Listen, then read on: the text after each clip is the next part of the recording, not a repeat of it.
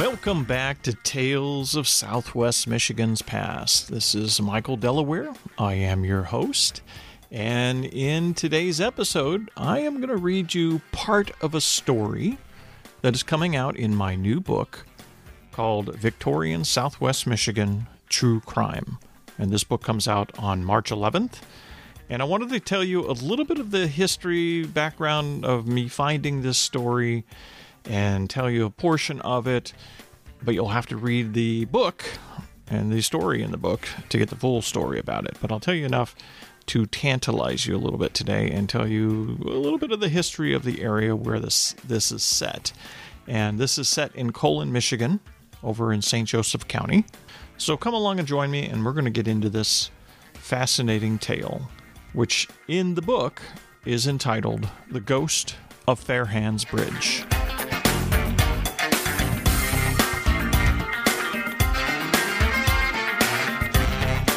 Now, previously on this podcast, I have covered a episode on the history of Colon, Michigan, very early on in Season 1.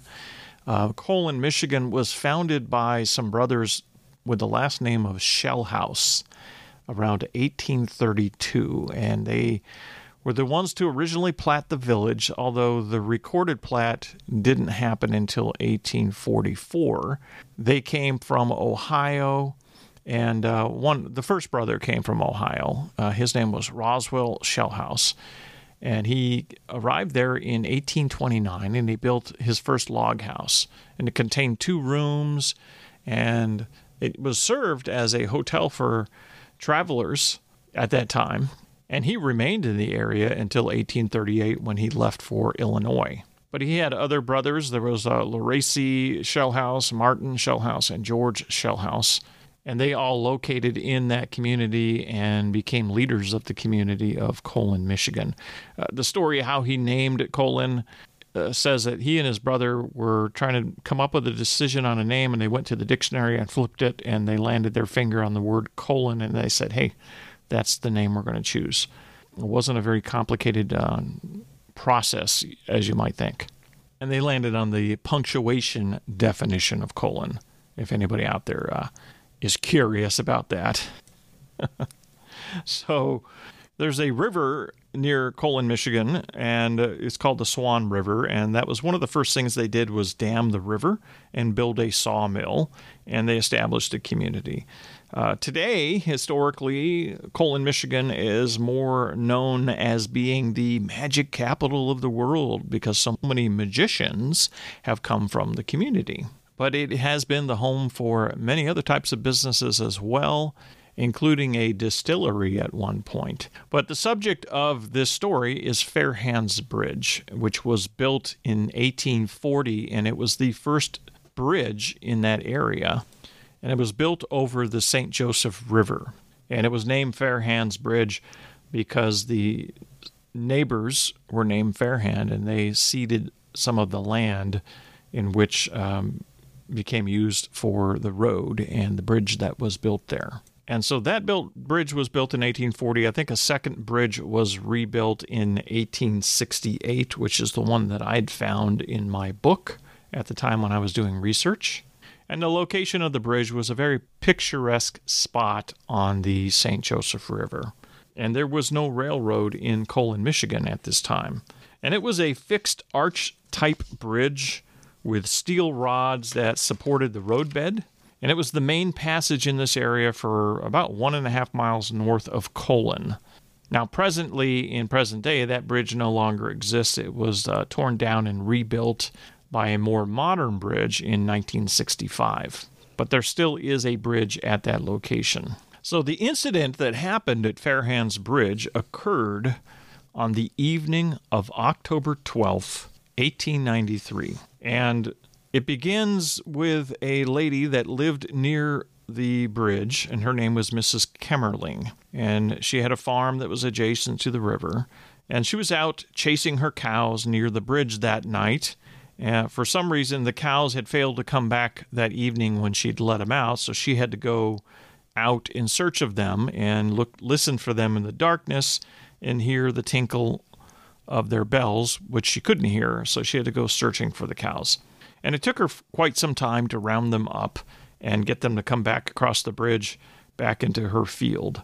It was probably about 8:30 at night when she finally drove her cows back across the bridge, getting them back into her stable and pen area. About 15 minutes later, when she'd actually begun milking her cows, she heard 4 gunshots ring out in the darkness.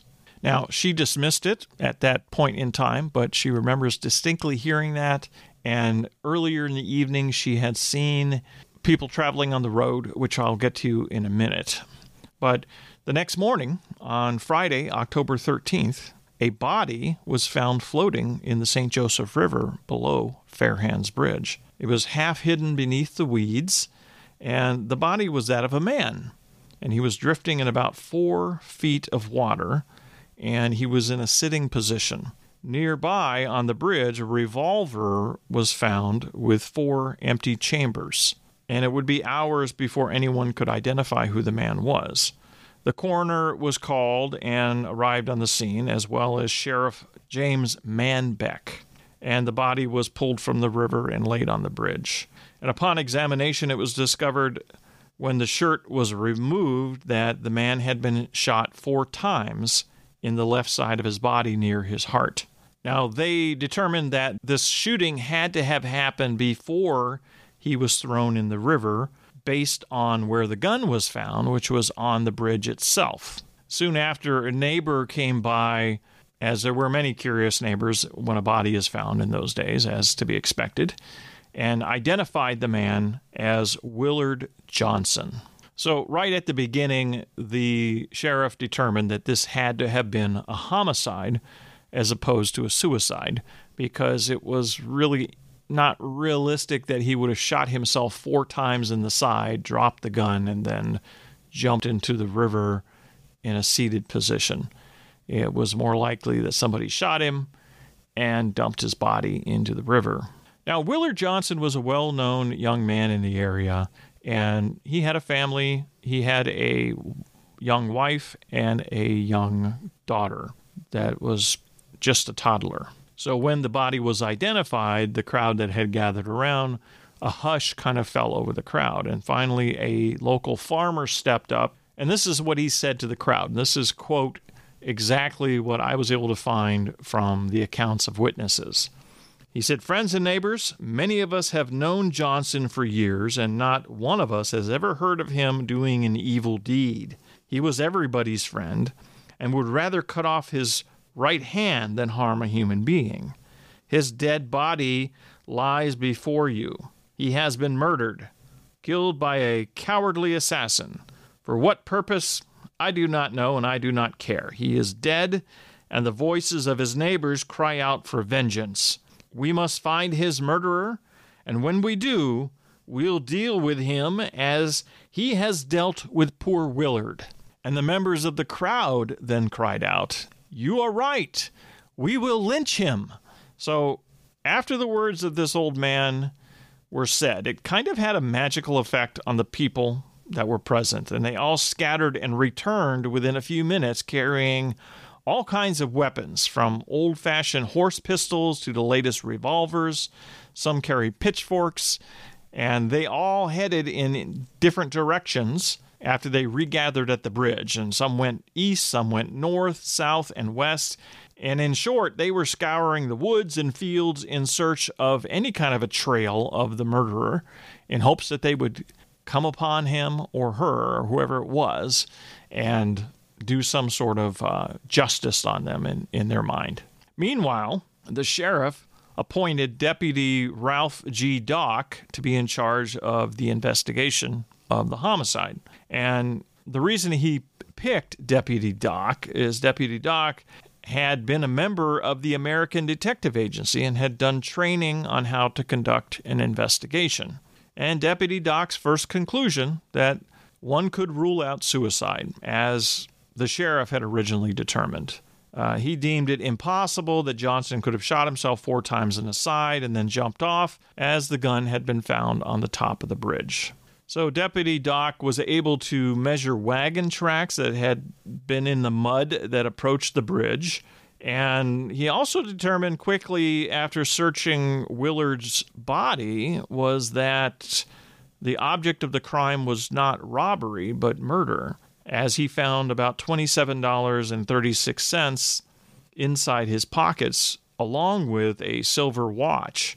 And $27 at that time was a fair amount of money for someone to have in their pocket. And also, knowing a little bit about Willard Johnson was that he was not known to be a very quarrelsome man, and so it was very unlikely that he had gotten into a fight with anybody willingly. But the whole circumstances of the case were a bit perplexing. Here we have the body of Willard in the river in a sitting position.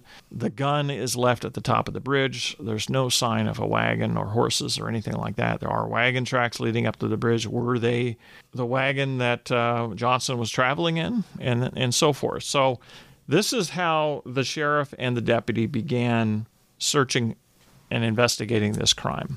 There's a lot of backstory about this incident and this case. And I originally discovered this story searching through old newspapers of St. Joseph County, and I came across snippets of the story and started piecing them together, clipping them, throwing them into a file, trying to decide if I could really fish out the entire story in this case. And in doing some deep diving into old newspapers, I was able to piece together part of the story.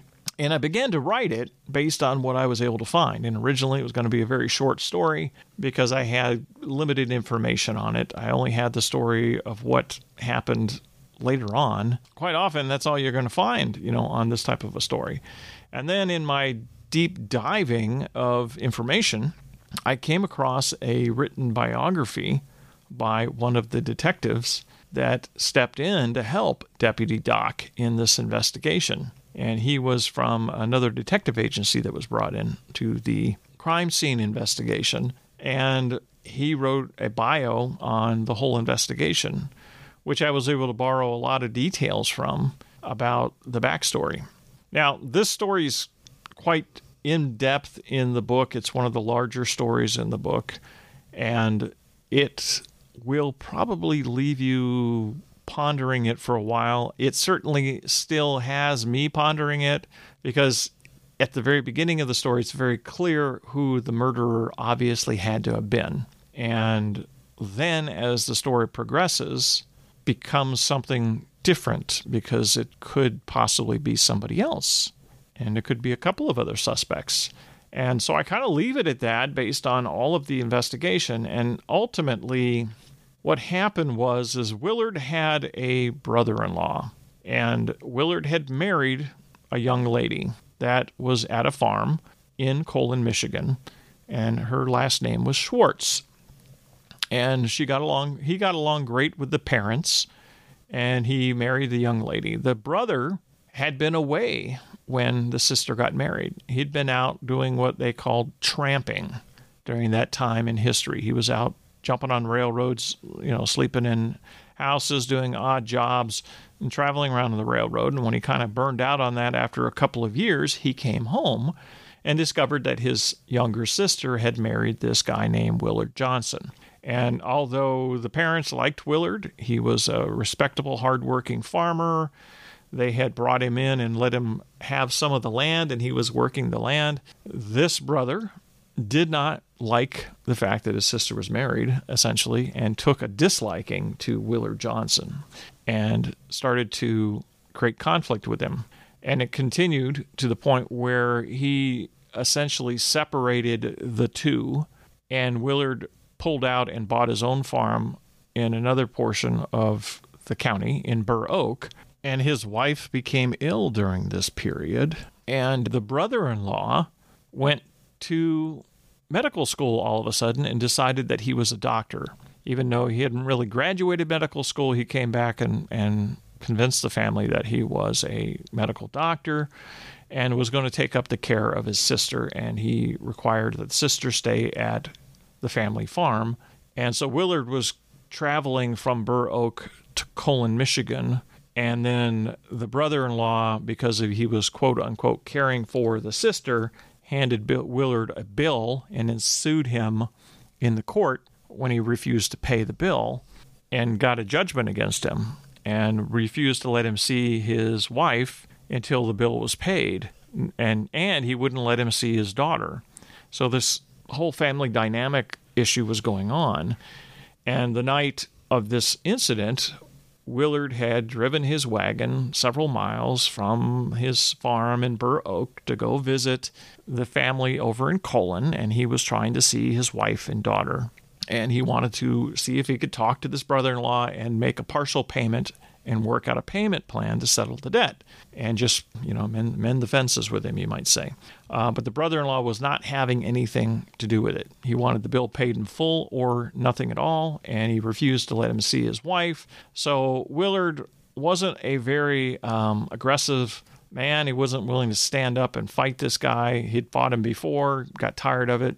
And so he just sadly, in despair, rode all the way back or started heading home to Burr Oak. And along his return trip, he crossed over Farrand's Bridge, and his body was found the next morning. So where he was murdered, I was able to determine that it was not at Farrand's Bridge, but it was just a little bit before. And that was one of the things the detectives discovered in their investigation. And then his body was brought to Farrand's Bridge and dumped, and probably in the process of dumping it, the pistol or the revolver fell out, and it was dark, and they just left it on the bridge and rode off. So obviously the number one suspect was the brother-in-law, and there were even witnesses that saw him out that evening riding a wagon away from that location, and the horses were sweaty, and there was a lot of circumstantial evidence that was there to convict him. And there's the whole story of the investigation in the book. And they do indeed get a conviction against him, and he goes to prison. And then a year after he's in prison, the family approaches another detective to take up the investigation because they're convinced that he didn't do it. And that detective looks at the facts, and he concludes that everybody rushed the judgment, and perhaps maybe he wasn't the one that did the crime. And he thinks that there's other suspects, and that there were a lot of other suspects that were not investigated. Based on eyewitnesses' accounts that evening. There had been eyewitness accounts of a man on a white horse being seen on the bridge that evening, and there was other eyewitness accounts of another type of wagon, I believe it was.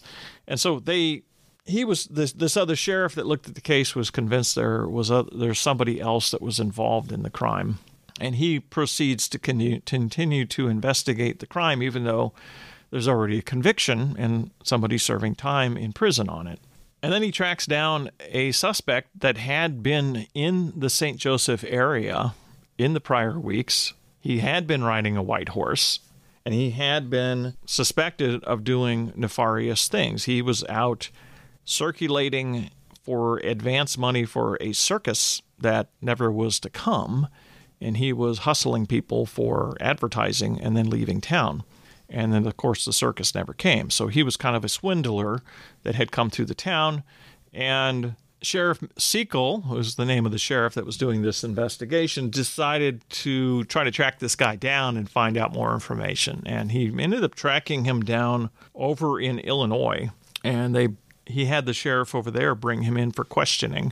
And they interrogated this guy for hours and basically terrified him to the point where he would have confessed to anything.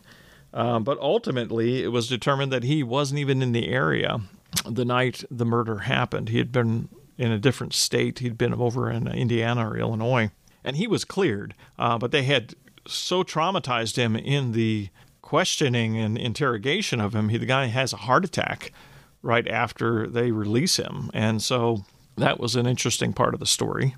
And as far as I was able to determine, the man was transferred to a hospital and did recover from the heart attack. But so that was kind of a setback in the investigation. The sheriff believed that he had actually found the real killer, and it turned out that guy wasn't even in the area, even though he would have fit the profile. So he continues to investigate, and 3 years after the murder, a tramp over in the South Haven area in August of 1896 is around a campfire with some other tramps, and he confesses to a crime that he committed over in Colon, Michigan. And he says that he was feeling his conscience about it and really was feeling bad that he needed to confess about this crime, and he details murdering Willard Johnson over in Colon, Michigan, on a bridge. And so the tramps around the fireplace didn't necessarily believe him. They thought he was just telling a tall tale. But the next day, one of the tramps started thinking about it and decided to go in and talk to the sheriff that was over in South Haven. And so he did. And once he told the story to the sheriff went and rounded up this other tramp, brought him in, and the tramp actually confessed.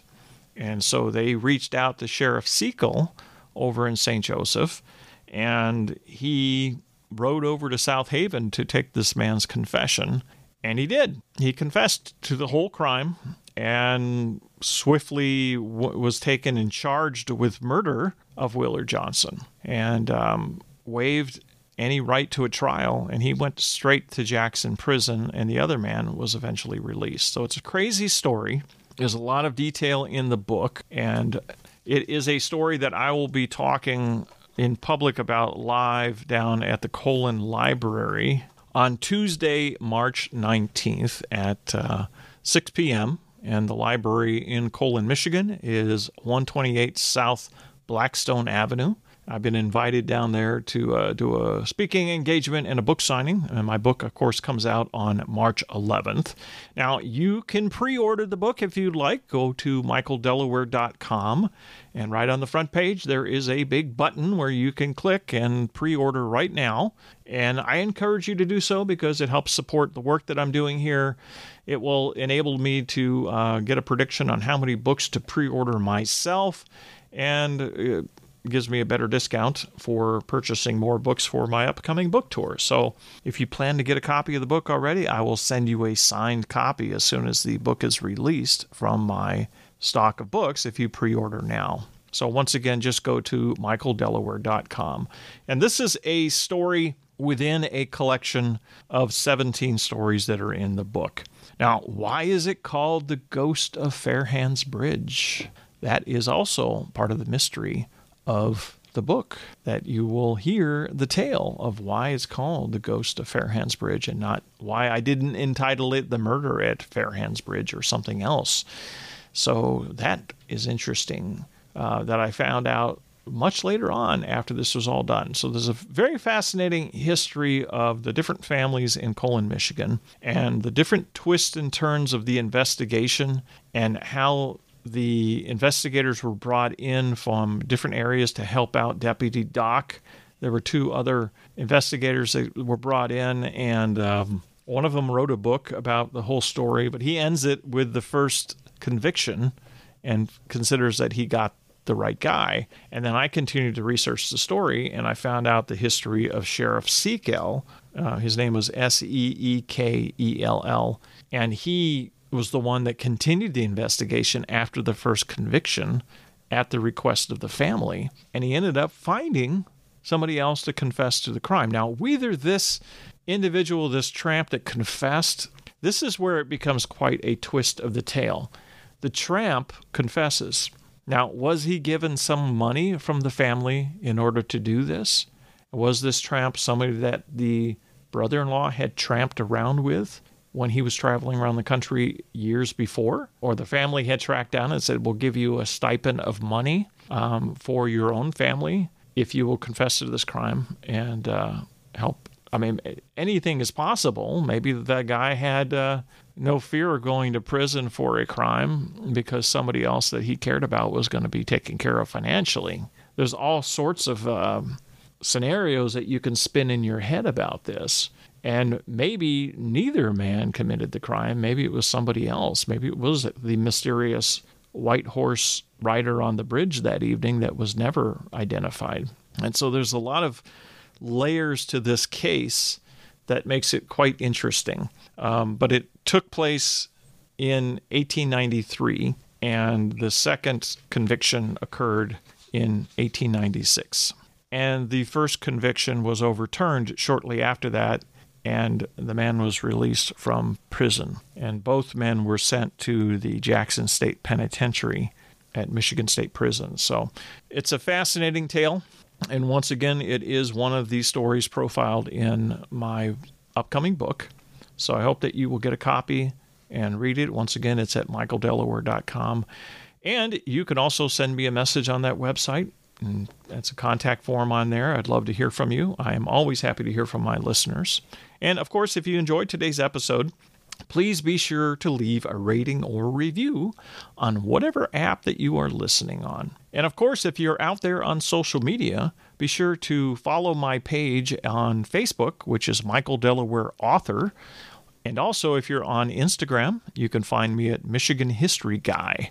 And I'm relatively new to Instagram. I have managed another page on Instagram for a couple of years for another organization, but it was only recently that I decided to put one up for myself personally to help promote my books and promote the work that I'm doing in the history area, because I found that there are a lot of people that are using that form of social media now and moving away from Facebook, or at least there's a percentage of them. A lot of folks know me from Nextdoor as well, and they reach out to me from contacts on Nextdoor.